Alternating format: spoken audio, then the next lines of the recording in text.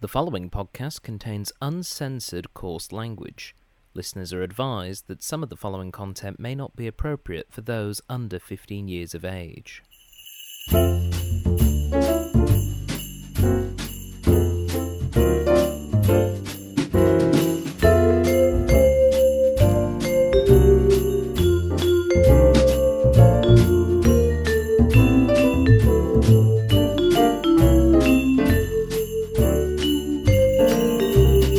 Hello everybody and welcome to the Cinema Catch-Up Club, the podcast of films that you probably should have seen by now.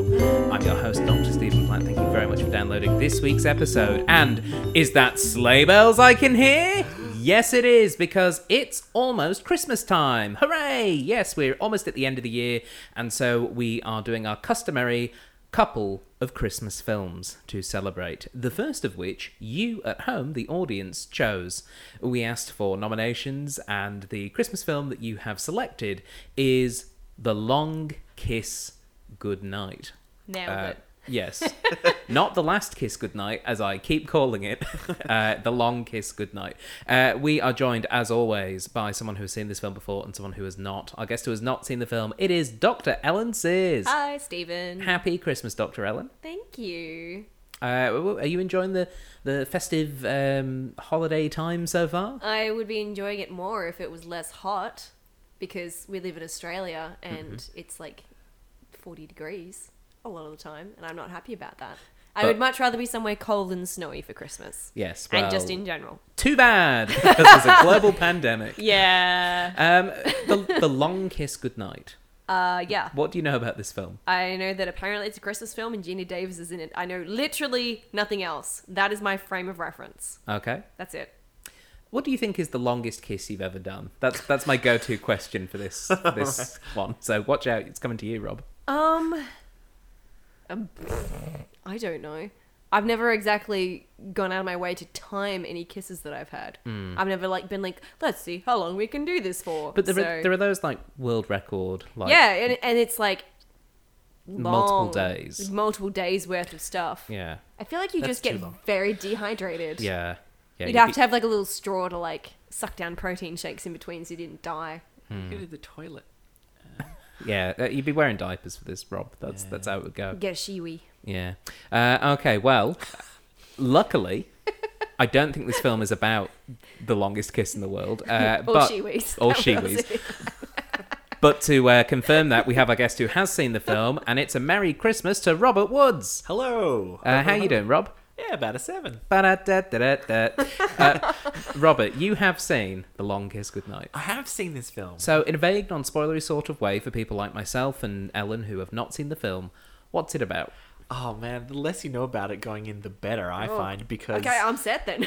because it's I will say it is a Shane Black movie, and Shane Black was one of those great early 90s sprung up. He wrote Lethal Weapon and then kind of created that very 90s action comedy style Okay. that so many people tried to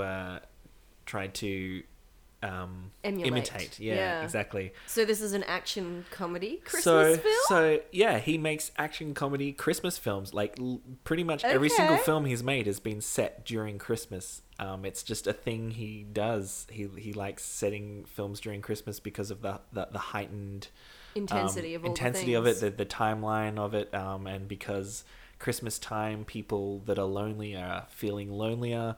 People that are and it's the bad characters and the good characters are all experiencing the festive season together at the same time. It's something that unifies them all, no matter what's going on. So it's a fun thing that he just has in the background of all of his films. That So they're Christmas is like a unifying factor. yeah, it's a strange filmography, but it's fun. It even is in Iron Man 3 is set it during Christmas because Shane Black directed it. Oh, yes, okay, that makes sense. Yeah. And Okay. Robert, longest kiss you've experienced? The longest kiss I've experienced. Now, I don't know if it counts if it's on stage. Yeah? Yeah, But- sure. So I won Snogathon 2004 at the University Dramatic Society of Western Australia for being in a production that my friends directed called Play On, which is kind of like a noises off sort of thing. Yeah. And in it, there's a scene where my character, who is a young community theatre actor, and an actress who has a love scene together, or like a romantic scene, and then they make out, and the actors playing those characters are flirting with each other.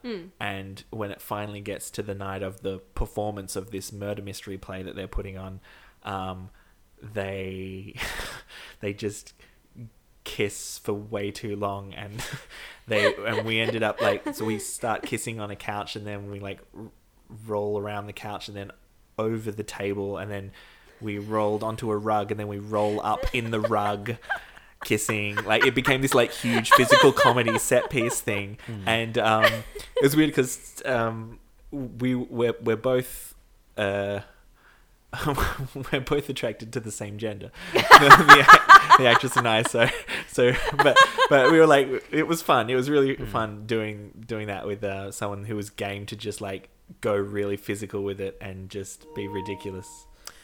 Sometimes you never know where a question's going to lead. That's much more interesting than any of mine would have been, which would have been all of my main kisses have been with you, Stephen. Aww. No, that's a much better story. Yeah. That's amazing. Yeah, and so at the end of the year, the Drama Society Awards, they made a special award just for that, and we both won it. Amazing. And I've still got the dolly. It's this Barbie doll spray and painted gold and stuck in a plank of wood. So good. Brilliant. That's Well, amazing. Well, with that image in your head, listeners, shall we watch The Long Kiss Goodnight? Yeah, go on. Let's do it. Okay, for those of you listening at home, pop on those DVDs, load up those streaming services, and prepare to die screaming, as we watch The Long Kiss Goodnight. Oh, is that the tagline for this one?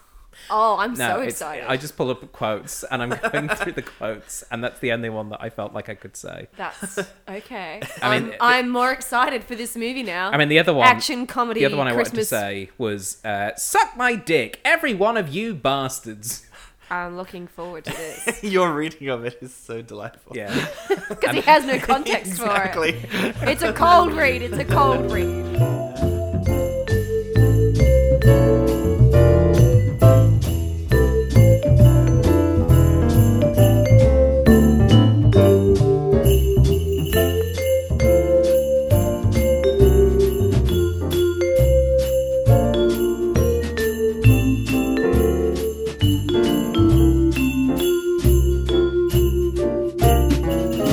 Welcome back, everybody. We have just finished watching The Long Kiss Goodnight, and by we, I of course mean Robert Woods and Dr. Ellen Sears. Hello. Ellen, that was your first time watching The Long Kiss Goodnight. What did you think of it? What a romp. I don't know what it is about me coming and watching films that I've never seen here at your house that you love, Rob, and me being like, that was friggin' great. Yay. But I'm it was. glad. This I'm is glad. the second time, because the last time was Speed Racer, which I was like, I have no idea what this is. And then I was like, oh, this is fantastic. Same thing again. Really enjoyed it. It was, not what I was expecting. Yeah. But it was great. I'll be honest.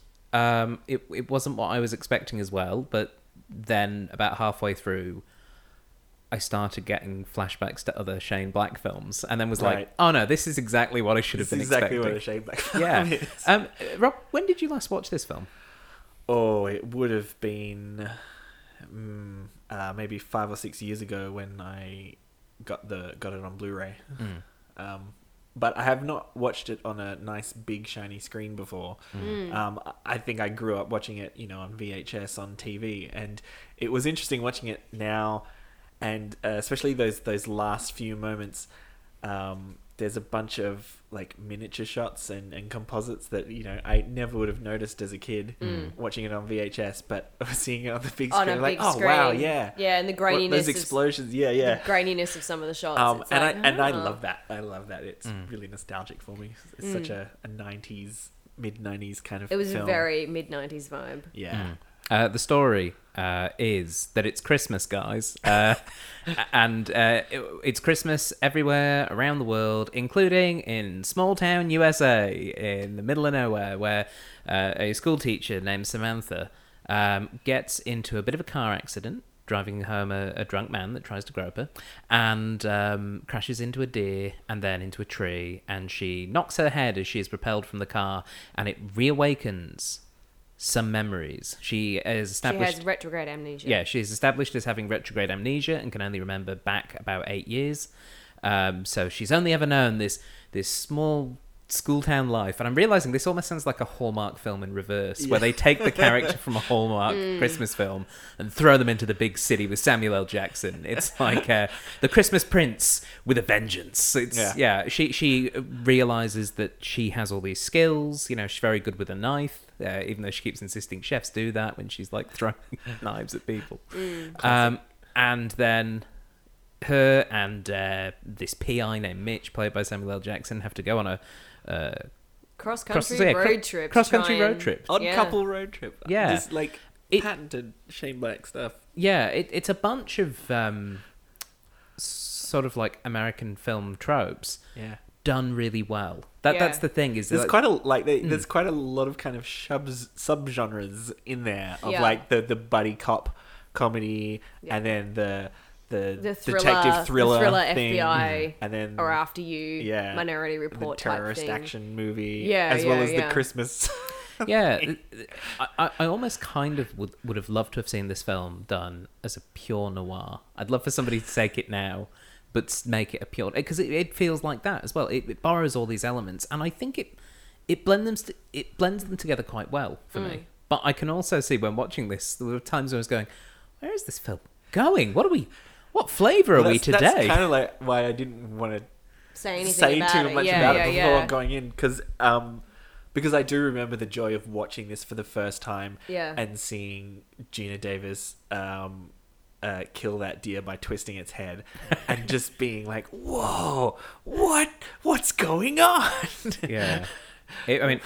She gets to kill a lot of people by twisting their heads and discovering this film. It's in that gleeful 90s action way. I love the guy that she kills with the pie. Like, just smashes the plate on his face and then licks it up, and he's like... Yeah, and I love that they clearly established that she could have chosen a knife or the pie, and she's looking between them, and she deliberately decides for the pie.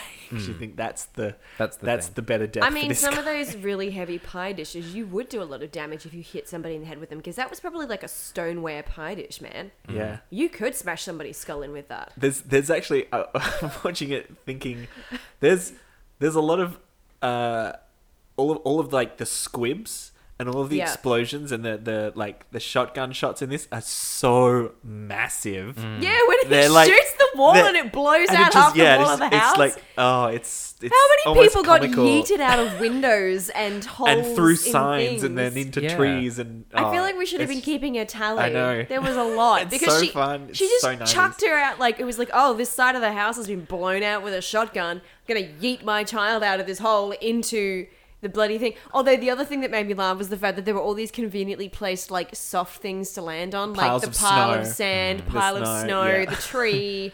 Ice, like going through the ice. The I mean, she did shoot that. Yeah. I that like was clever. The shooting the thin ice. And they set that up beautifully as well, because you went past and you could see the sign, which is like thin ice. And I was like, oh, okay. They did that really well. They sort of set up like, basically they sort of put a bunch of puzzle pieces out and went, you know where this is going to go, but just wait until we get there. I love the thin ice loved, one, though. I loved getting to put those puzzle pieces together. I feel like we both read, as first-time viewers, Ellen, that we both read the thin ice one as up. They're walking on thin ice because they're going into the train station. Oh, no. I read that, but I was also thinking, Chekhov's that's ice. going to... Yeah, that was it. That was it. This was an entire film of, like, Chekhov's whatever object. And every time something came up, they set up all the things. And even, like, the fact that the little girl hit her wrist and then, you know, hid the matches in it and stuff, I was like, oh, this is going to be a thing. And then she called back the thing. She's like, Mummy, like, get up. Like, you have to get up. And did the same thing back. And I was like, oh, parallels. My brain was, like, making connections. It's very satisfying. It's very satisfying as a viewer. Set up and payoff. And, like, even simple ones,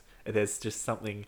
Yeah, and you're something like satisfying about it. It's kind of cheesy, but it's still just fun. But that's the thing. Sometimes when people do that in films and in media generally, you sit there and you're like, oh, this is going to happen next, isn't it? There it is. And you just kind of like, I knew that was going to happen. With this, I was like, oh, this is going to happen. And then it did. And I was like, oh, something's going to happen with this thing. And I've just got to wait for it now. Yeah. And then when it did happen, you were like, oh, yes. And that is why I think this is a good film, because the payoff is satisfying. And you're not like, oh, Right. Jesus, think this trope.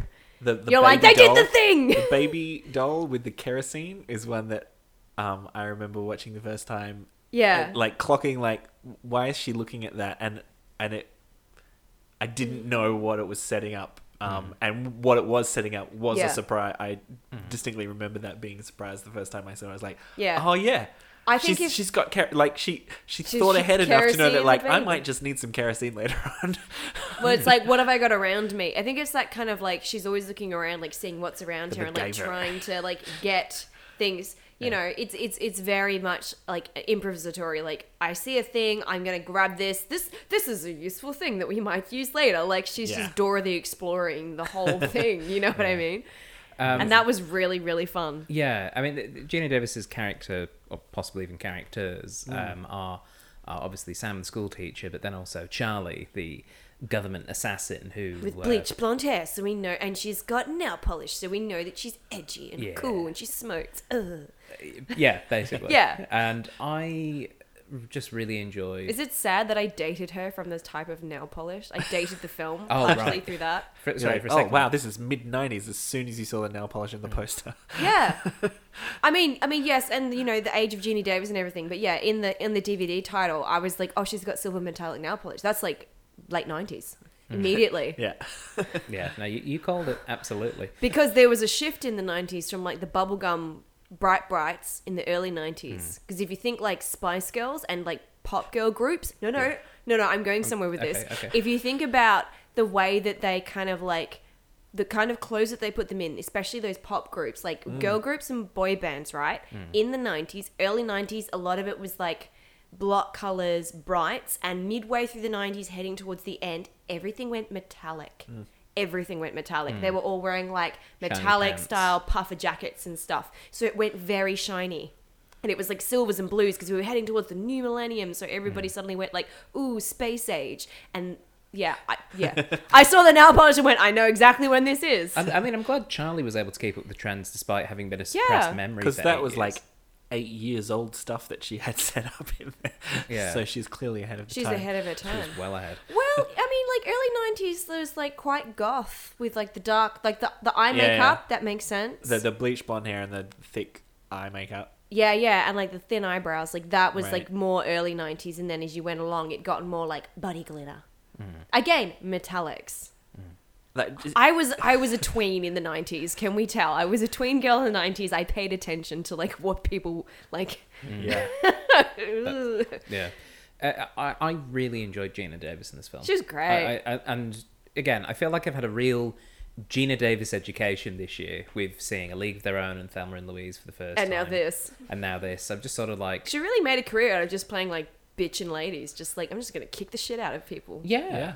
And I love that for her. Yeah. Because she's this classically good-looking, like, you know, she's tall, but like she's got the beautiful auburn hair and like she's got the little beauty spot, and you're like, oh, like she's so pretty, and then she's in this just like, and like bleeding everywhere, and I believe great. I believe them both. I believe both Yeah. versions of that character, and Yeah. that's just great ability from a performer, just to be able to do that.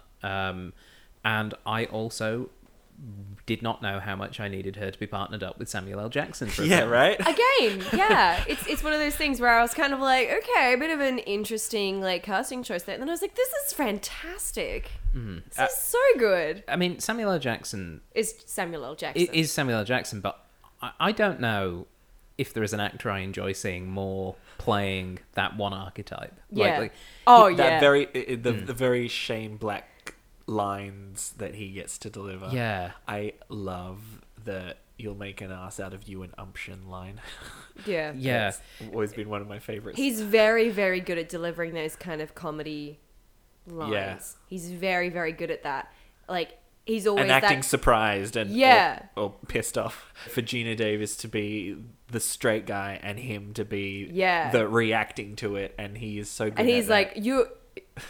yeah, you're an assassin. Sure. Okay. Whatever. And he's like, I believe you now. Like, oh shit. And I really like the switch they go through as well. Where, because she's sort of only vaguely got these memories for a bit. He starts out as the sort of the semi-badass kind of character, and then as soon as she gets her assassin, completely overtakes him, and he's just like, oh my god. Out of his depth. That's great. Yeah. But he just keeps going. He's like, well, I'm in this shit now. I might as well just keep going, I guess. And he just rolls with it. Yeah. And I love that. I really loved Samuel L. Jackson getting maybe the most Samuel L. Jackson line in that opening scene with him. It feels as though like Shane Black just wrote that line specifically for him. Which one? The if I can quote it, but in my own voice. I will see to it you'll spend the next 10 years in prison getting ass. And if the case is thrown out because my arrest was too violent, I will personally hire men to you for the next 10 years. So, if you're an man, you go ahead and mouth off. That's just... It's the perfect line for him. Like, you can imagine Shane Black just watching Pulp Fiction and going, I'm going to hire him and I'm going to make him say these things, because he just delivers that with such vigour.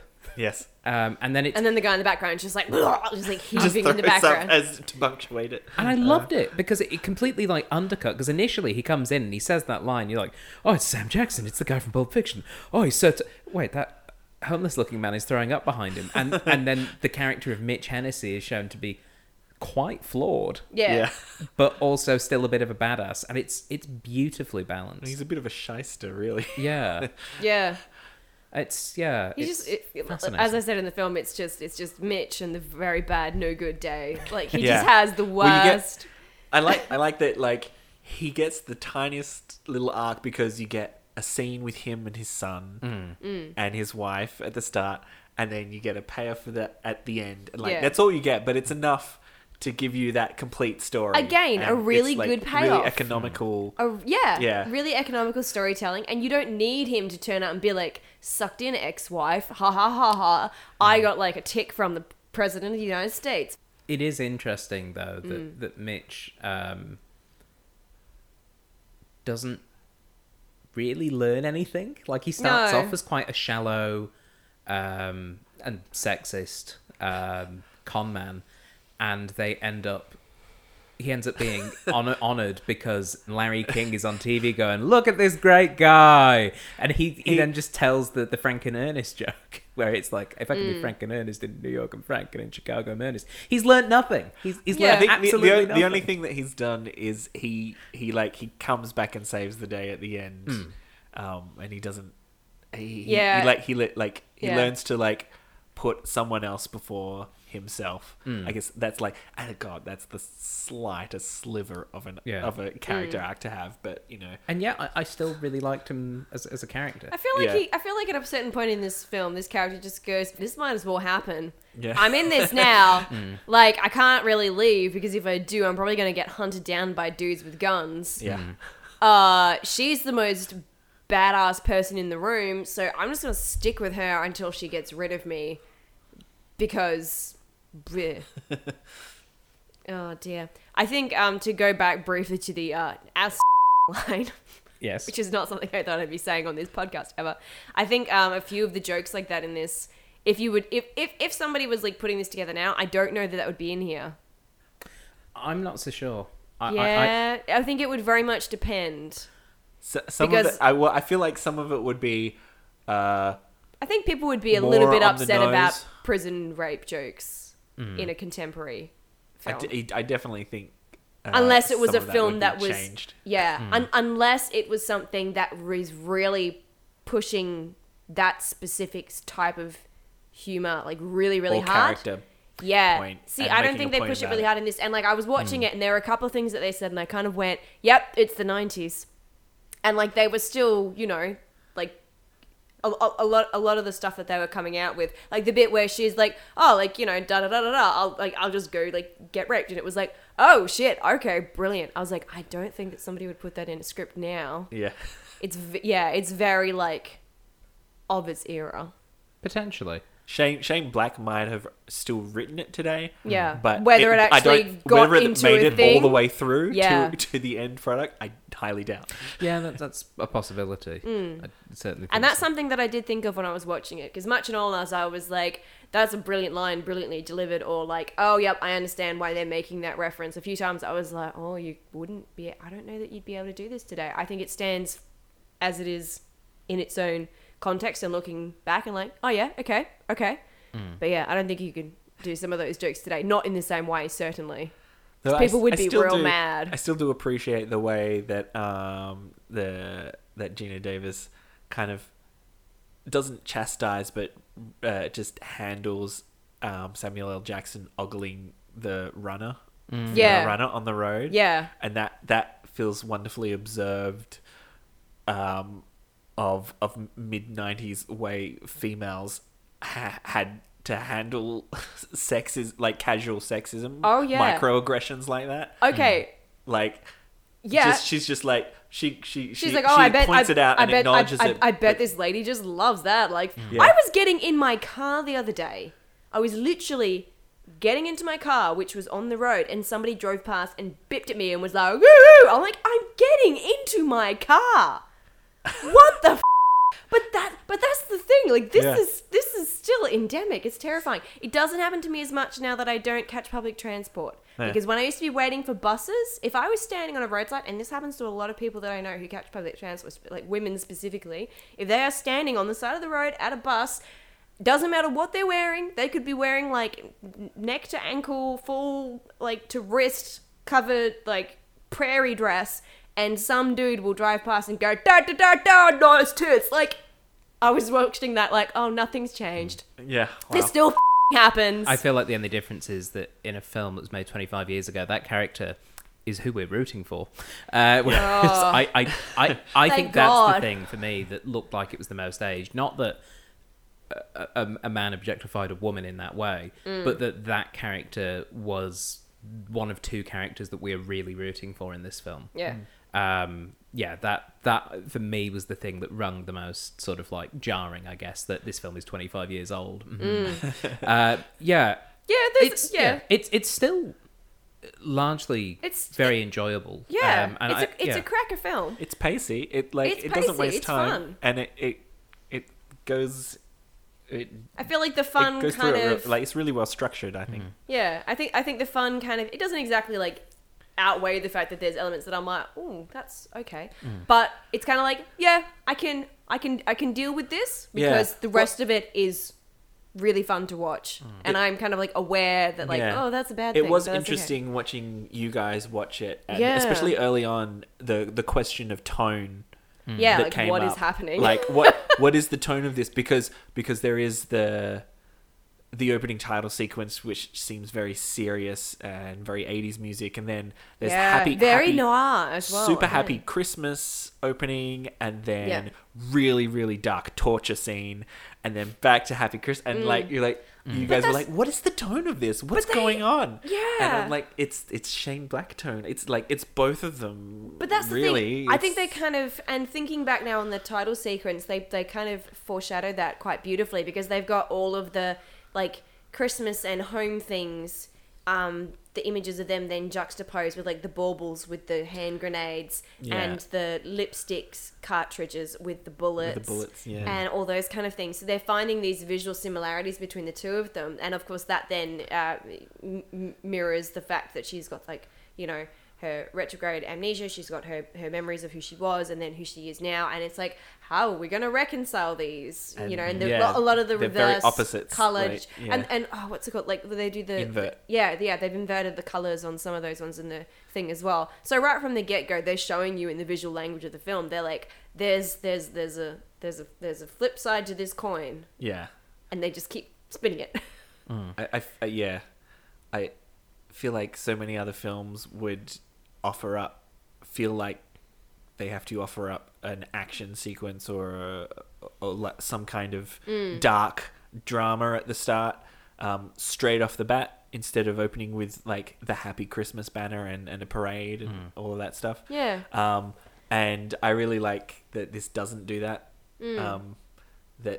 Like so many studios nowadays get panicked that people will think they've walked into the wrong cinema or they're watching the wrong thing on streaming, and they'll turn it off after 20 minutes if there's no promise of what's to come, what it actually will end up being. And I like that this kind of takes its time to set it up. Well, it doesn't really take that much time, but it like... Yeah, because they sort of be like, here's the Christmas parade, here's all the good stuff, da-da-da, and then they've got her being like, here is my voiceover, here is my tragic backstory. Yeah. I don't know who I am. I've got lots of scars. I don't know why. And it's like, oh, okay, I can see where this is going. Yeah. I can see where this is going. Brian Cox is in this film. Brian Cox is in this film, and I forgot. I don't know how I could have forgotten that Brian Cox was in this film, but I did. And so when I saw his name, I was like, "Oh yeah, of course, Brian Cox is in this film." And Yeah, very good. Yeah, doing his best audition for Finding Forrester. He was very, very good for the short time he was in this film. He's just a joy to watch. The thing that surprises me is when they made this film, he was not as old as he appears. But as you were saying, Robert, he's always had a bit of an older face. I've seen him as Hannibal Lecter in Mindhunter, and he looks the same age as he does now. Like, he's just always had white hair. He's just one of those guys that seems to always be old. He's been in his 60s for 40 years. Yeah. He's one of those guys. Incredibly, I had a quick look. He is only 2.5 years older than Samuel L. Jackson. Wow. Really? Yeah. Samuel L. Jackson. Man, Samuel L. Jackson looks good. Samuel L. Jackson for is his about age. to turn 73. Brian Cox is currently 75. Holy shit. Yeah. Samuel L. Jackson is looking good for his age. God damn. Yeah. Yeah, because in this Holy film... crap. Yeah, because in this film, he's in his early 40s. In some films, they make him look old and haggard. Oh, yeah. And like, I just think of him in Black Snake Moan, where they've like greyed out his hair and he's all kind of withered away. And then in some films, they make him look younger, like Captain sometimes Marvel. he's on Snakes on a Plane mode, and he's just like Kicking the shit kicking out of ass people. and being That's awesome. something I enjoyed about this film, is the fact that when people got like stabbed or shot or like injured or whatever, like they might like kind of work through the injury to an extent, but they always had a bit of time to be like, I'm going into shock and I'm in a lot of pain. Ow. Well, that's something nice. That's something that I feel like Shane Black really has a lot to do with in all of the 90s movies, especially with like Die Hard, because what he started with Lethal Weapon and something that he likes doing is really hurting his main characters. He really Big likes time. to put them through the ringer because it makes the audience root for them more the more they get beat up. But rather than having like, okay, we're going to try one more time, you have to get up, and having the really like extreme close-up and the dramatic music swell and the I'm getting up scene, which all movies seem to do now. Look, you know exactly what I'm talking about, though. It's like, you have to get up. You have to. And they just and rise up from the depths, and you're like, okay, does this have to be so dramatic? This was much more understated, and I liked that. I really enjoyed that. Yeah. I would also like to have a quick chat about Craig Bierko, who plays Timothy. Oh, that guy. I don't know that I've disliked about him more. He did that so well. He was such a piece of shit. He's great. He's played bad guys before as well, but yeah, he's played like good guys and love interests as well.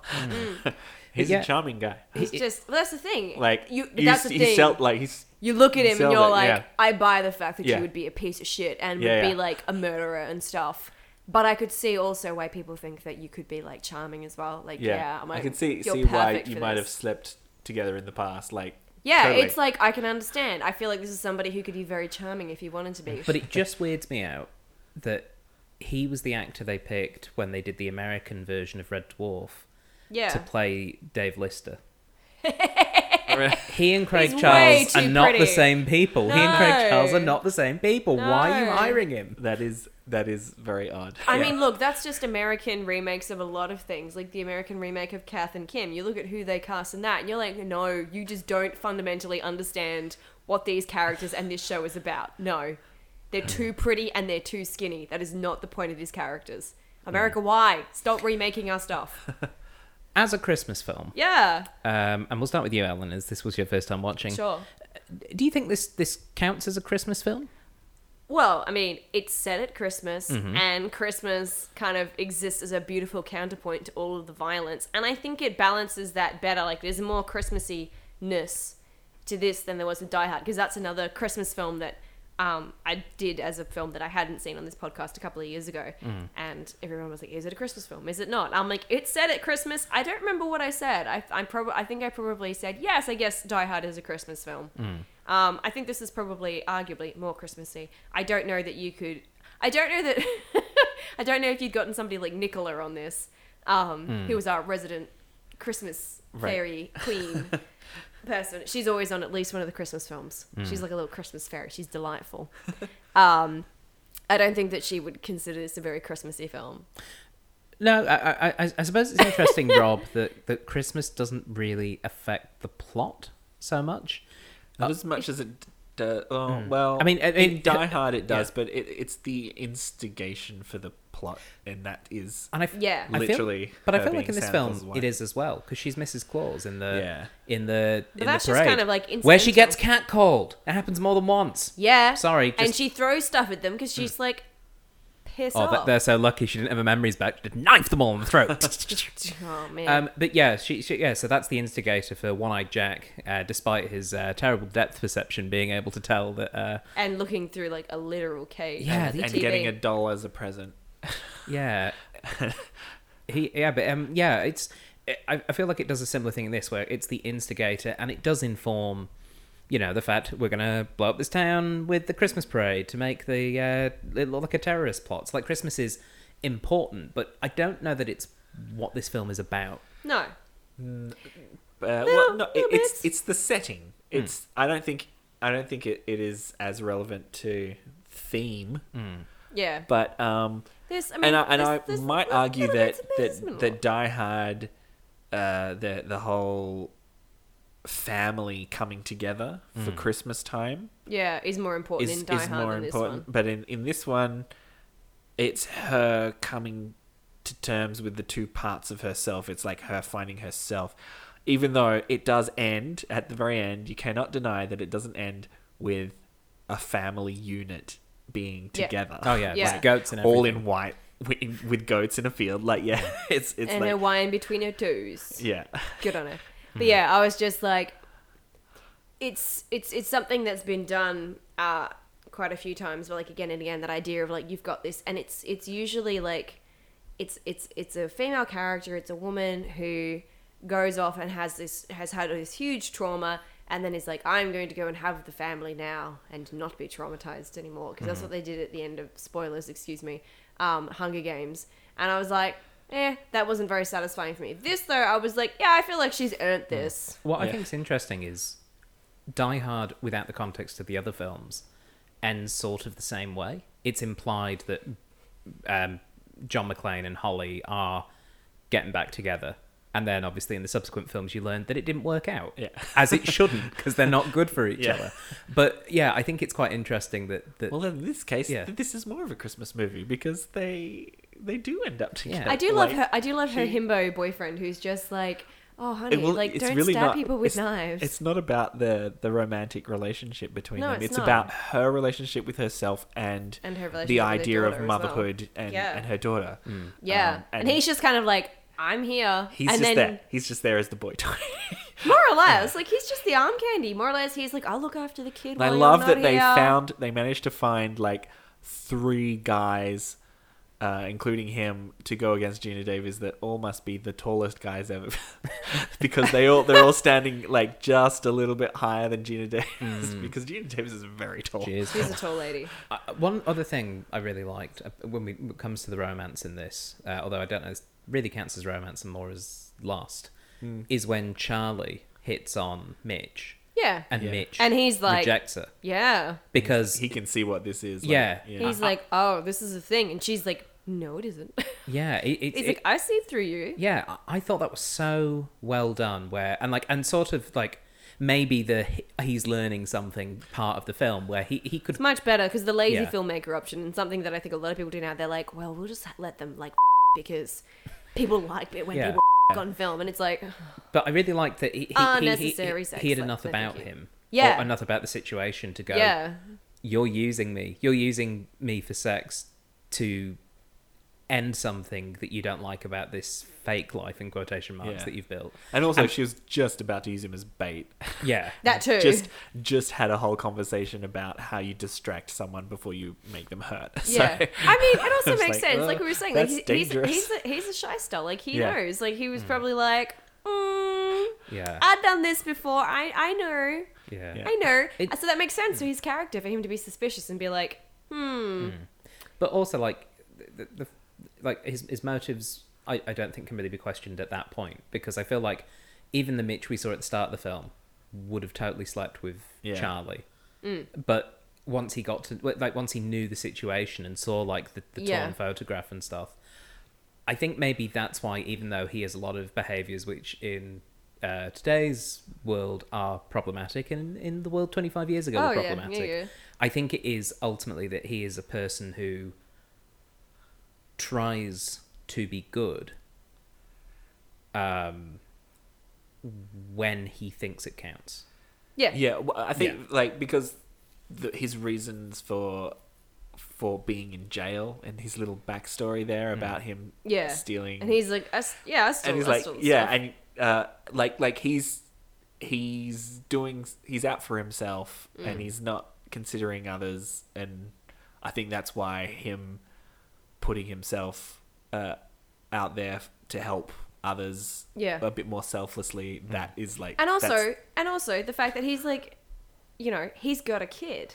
Yeah. So he's kind of also looking at her and being like, that's your kid. You're going to make the same mistakes I'm making. Yeah, 'Cause exactly. like, his kid doubts that he didn't steal all the presents he got him. Yeah. Like, yeah, which and is he's kind like, of heartbreaking. And he's like, God damn. So, yeah, I think that's a really nice kind of parallel to the two of them being parents as well. And so, yeah, he's kind of, they're sort of seeing each other in each other. They're like a really interesting mirror for each other. This is a fascinating film. Yeah, it's really, really good. I guess like that point isn't really hit on very hard, but it's there. Yeah. Yeah, It's certainly there. But that's the thing. All those little things kind of add up and make it into like a really interesting, like textured, layered movie. So it's it's not just big guns and things go boom. Like that's not all this film is. There's actually like genuine character shit in here, which you don't always get in action films, and definitely don't get in a lot of action films now. What watching this and thinking about modern day action films and superhero films and things like that is, I think about how, like we said, it doesn't hit these beats hard, but they're there. Yeah. And that's enough. Yeah. And they don't hit you over the head with it. I feel like these days, they either hit them too hard or they spend too long on them. Yeah. And like feels like the right length of time for this movie to run. I don't know what the runtime is, but so many films I watch feel like they go on forever and they didn't need to, or like they could have been more economical. And this feels like it gives you just enough. It's there. You can read into it if you want to. Yeah, and they're longer than they are interesting sometimes. Exactly. And this reads as more real and less theatrical. I feel like a lot of films now are just like overtly theatrical, and they really try and push those emotional beats really hard. Like, we gotta make the emotion, we gotta make people feel something, and it's like you don't need to. On the flip side of that, you don't need to. Is on the flip side of the emotional side of that, the action side of it, which is quite big and bombastic. I feel like what happened with all of the kind of spy and CIA type movies is they got more formulaic, gritty and realistic, and they shied, like they would never blow up a grenade and have people fly out a window in like the Bourne Identity, like you know, it would be covert little shots and quick fist fights and like run and gun gritty stuff that was more grounded. This is like that beautiful sweet spot of like up close blockbustery action, big stuff, but not CGI superhero ridiculousness. Yeah. But at the same time being a more where grounded they actually story. look like they're not actually on gravity, whereas this it's like, it's just. I think it's quite telling that this film was made pre 9/11. I think that's Oh, yeah. when it comes man. to like action films, like and a lot of action films of this time. And just terrorists being Yeah, be the just using baddie's terror. plot was 9/11. Yeah. Like let's not forget. He says, "Well, we can't fake killing 4,000 people, so we're gonna have to do it for real." But they just used a truck in Christmastown. And then he just drops in, and we'll just blame the Muslims. I'm like, oh Yeah. no. Yeah. And he no. literally says like, yeah, like the World Trade Center bombing. Yeah, that Yeah. was us. yeah, Yeah, I was like, ooh. yeah. Which you I mean, know, there reads was differently now. Yeah, well, that's the thing. There was one in the 90s. and that's also the thing is, I don't necessarily subscribe to certain conspiracy theories about jet fuel and steel beams or whatever it is, but it does hit quite differently. That I love the fact, and Yeah. I love the fact that they're like, we're gonna kill a bunch of people so that the government will give us money for our thing. I was like, oh, America, I would believe that of you. Yeah. Healthcare. I'm like, yep, I pay that. I pay that. I always think that the hardest thing to break when you're trying to write a mystery or a detective thing is the kind of the MacGuffin, the thing that is driving everything but is really not important. And and in this case, that is what it is. Yeah. And it's like, oh, that's a big swing. well, yeah, I like But that's the thing. I'm like, I believe that. Yeah. I pay that. I would pay that. but to a 90s audience, yeah. that seems They I would have think, been like, ooh. fanciful almost, like real but fanciful. fun. Whereas nowadays, I think a lot more people wouldn't be surprised by what Yeah, it's like, the yeah. CIA operating bad against their the own. first time they've done it. Yeah, like I feel as though there's less trust in those institutions 25 years on, Oh yeah. with potentially good reason. And because of that, I don't think you're going to get scripts where that is as big a reveal. A shock. Yeah. Oh, it wouldn't be the MacGuffin. Like, Yeah. they'd have something else. It'd be like, no, it's aliens. Like, you know what Yeah, I mean? Like, yeah. they'd go one more level of, like, we're going to Yeah. go full ridiculous because that's the only way to do this. Would you guys like some trivia about The Long Kiss Goodnight? I'd love Yes, some please. trivia. Okay, all of this trivia is sourced from IMDb, so if it's not true, don't blame me. We're going to begin with a 2019 interview on The Tonight Show with Jimmy Fallon, in which Samuel L. Jackson listed Mitch as his favourite role. You know what? He looked like he was having a ball. So, Yeah. He gets to do a lot. He gets to do like little dramatic scenes, family stuff, drama, comedy, action. He gets to do bleed out all over the place and a bunch of funny lines. Like that's a gets fun to shoot role. a bunch of guns. Yeah. It was great. Yeah, Gina Davis flashes him at one point. Like, Yeah. I'm not surprised that Mitch role is tremendously fun. Yeah. Like he gets blown through a sign. He does. Tied to a chair. Into a tree and Yeah. lands on some At the Salt convenient- Lake Hotel. The Deer Lake Hotel, sorry, excuse me. Gina Davis and her then husband, the director Rennie Harlin, checked how long she could hold her breath in their bathtub in preparation for the water torture scene. Kinky. Yep. He's like, well, That's you all did I it- have to say about that. I'm You done. did it in the bathtub, so doing it in this position, tied to a thing, it's going to be exactly the same.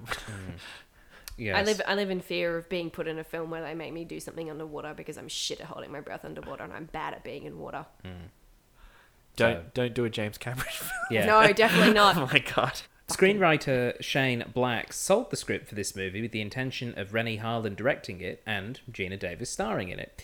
Harlan then told him he and Davis were contractually bound to make Cutthroat Island, which became one of the biggest box office bombs of the decade. Black later stated that this may have caused bad advertisement that worked against this movie as well. Ooh. Oh, that's unfortunate It's a shame, because this 'cause is really good. This came after. 1 year after, yeah. Yeah. I've not seen Cutthroat Island, Rob. But I understand you don't have. think it's a terrible film. It's not a great film. But it's a film. It's an enjoyable watch. There's some cool action in it. There's some like big scale action in it too. Fun. Shane Black became the first writer to sell a script for $4 million. Damn. He later admitted that this caused a lot of envy amongst his fellow screenwriters, as well as accusations of commercialism. Cue someone handing me a Budweiser and leaving it on the table very pointedly. He voluntarily retired from the blockbuster industry for almost a decade as a result. Yeah, I've I love that. remember reading about this. Films are just too commercial. Oh, what industry are you living in? Yeah, but he Dickheads? was like the God damn. the it boy Yeah. in Hollywood, and the amount of scripts that he's like touched up or had like uncredited rewrites for, and he must have been raking it in. He's very much the Carrie just- Fisher of the I just sat script there culture. very quietly and Yeah. doing his thing. Good on him. Yeah. Good on him. Like, yeah, he was commercial, because what he made became what was commercial. Like he wrote what. I'm sorry that I was on trend, guys. Like, what do you want me to say? Sorry, I knew the metallic nail polish was going to be a thing, guys. Yeah, goddamn. One of the movie's original locations was a historic Grand Hotel in Muskoka, Ontario, the 100-year-old Windermere House. During filming, the hotel caught fire and burnt to the ground. The heat from the film lights were initially blamed for causing the blaze, Oh, shit. but it was never proven that the lights started the fire. This is not the hotel that we see get blown up and destroyed. That was one they were allowed to destroy. This was a different hotel. I love the fact that there are just hotels in Canada that are just ripe for blowing up. Well, I mean, then, they're made of apparently. wood. It's, it's Yeah, but they're expensive. I feel like it was just it was like, we can get it on an insurance claim, buddy. Like, let's just blow the shit out of it. Let's go. The 90s. Oh, look. It was a time. The license plate RFK 575 is the license plate used in the film for the dead terrorist's car. It is also the license plate used by Derek Zoolander's roommate in Zoolander. As a reference to this film? I don't know, it just tickled me. specifically? It's also used on a car in Final Destination from 2000. But yes, the RFK license plate. It's just sitting in a prop It's- vault somewhere, and they're like, we need a license plate. Will this one do? Well, All right. Well, I think it just means that these... They all the- exist in the Art same department universe. has this one, and it's like registered for their productions. They just Yeah, no, roll it I, out when they need. I think it just means that Zoolander and The Long Kiss Goodnight are in the same In the same cinematic universe. Yeah. So yeah, When did Zoolander come out? 2001. Oh, Could have sold the car off. Could have even just sold the plates off. really good example of, again, shiny metallic things. It Indeed. got really big late 90s, early 2000s. Look at that. Blue Look that Steel. shit up. Yeah. During development, New Line Cinema considered turning the lead character into a male, because of course they did. The actors that were considered suitable replacements, if the film had gone this way, Virginia Davis. for Gina Davis, yes, were Steven Seagal or Sylvester Stallone. I don't know either of them would have had as much chemistry with Samuel L. Jackson. No. I don't know. Them, like, making out with Samuel L. Jackson could have been fun. True.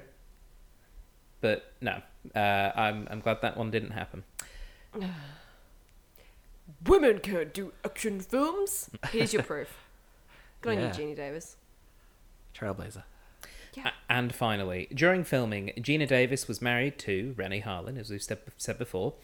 Samuel L. Jackson had previously appeared in Jurassic Park opposite Laura Dern and Jeff Goldblum, who course. were also later romantically involved. The fun thing is, Laura Dern had previously dated Harlin while Goldblum had been married to Gina Davis. I just feel as though Samuel L. Wife Jackson... swap. Samuel L. Is Jackson... that after The Fly? Oh, God. Yeah. I feel as though Samuel L. Jackson is just, why are there all these motherfucking relationships in my motherfucking films? Like, Showmances, they'll do that. God damn. That's, yeah, Hollywood. Showmances Incestuous. never work out. oh, that's awkward, darling. That is awkward. We are technically a showmance. And we've been together for 8 years and he's- married for... I mean, we should listen to What? him. He's the 2004 Snogathon champion. That's a good point. He knows love. To be fair, we were friends before we got together That's true. on that show. That's true. Well, that doesn't count then. Doesn't it? No. Oh. No, a showman's. A showmance is when you, like, meet somebody on a show and you, like... It's like your scene partner, and then I mean- like someone. I mean, that's more or less what it was. But we'd been friends for 2 years previous to that, so it's not like we were I complete feel like strangers. that's fine. Well, I'm glad. So we're not a showmance, Stephen. Right, It's right. okay. Right to the podcast. Right to the Facebook page, and Yeah. please let us know your thoughts. Yeah, let on us know. Showmance rules. Is our marriage a sham? Please let us know. It's complex. It was a complex beginning. It really was. So, all that remains is for us to score this film. Yeah. Ellen, you get to go first. What would Okay. you give it out of 10? 8. big ass explosions out of 10. I really enjoyed watching this film. I was really enjoying all those narrative beats that they were hitting. I was like, they're going to do the thing. They've done the thing. Like, it had great payoffs. Got a couple of like minor quibbles about like a couple of jokes, but like that's about it. I think it's shot really well. There's a lot of cool stuff. It's just all really well set up. Yeah, I really enjoyed this. What about yourself, Rob? I'm going to give this 8 kerosene-filled baby dolls out of 10. Yeah, really fun. It does make me nostalgic for the 90s, for that time period. Those kind of action films. They're fun. And just that patented Shane Black dialogue. Good stuff. Yeah, for me, I'm going to complete this trifecta of 8s. It's getting... Solid 8. All right. Yeah, it's a classic so. 8 out of 10 film. For me, it's probably 8 dogs licking their own bum for 3 hours out of 10. Now that was a funny joke. Yeah. It has either completed what it has done, or it has found something that it should be bored with by now. Whatever that line Whatever was. the line was, yeah. It was like it's either cleaned it out or it's not moving. Yes. It's not being cleaned out. So yeah, but I mean, this is a classic 8 out of 10 film. Yeah. There's a lot to enjoy. And also it's festive for the holiday season. So get on it, everybody. Give it a watch. The Long Kiss Goodnight. Tremendous fun. Rob and Ellen, thank you so much for joining me on this episode. Thanks for having me. Thank you. And for those of you listening at home, thank you for listening in. We have one more Christmas film to come. What will it be? Will it be more Christmassy than The Long Kiss Goodnight? You'll have to subscribe to find out. How do I subscribe, I hear you ask? Well, search for us on iTunes, SoundCloud, Spotify, those places, and hit the subscribe or follow button. You'll get the episode in your little podcast-catching nest, I guess. Like a little egg. Yes. We'll drop a little egg and you can watch it hatch into audio entertainment. We're also available on Patreon, where you can get bonus goodies, little bonus extra eggs. I don't know why this has turned into an ornithological... It's eggs. It's eggs. Presents or something? Maybe. I don't know. Maybe It's not Easter, Stephen. You've got the wrong holiday.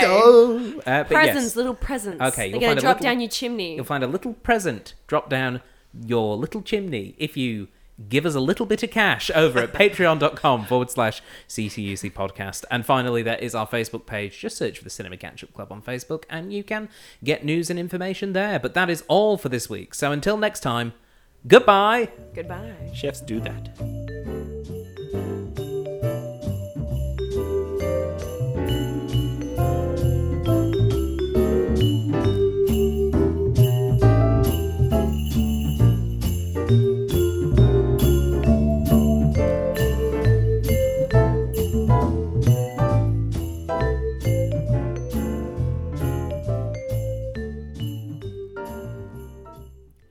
You have been listening to a Thought Jar Productions podcast. For more information, please visit thoughtjarproductions.com.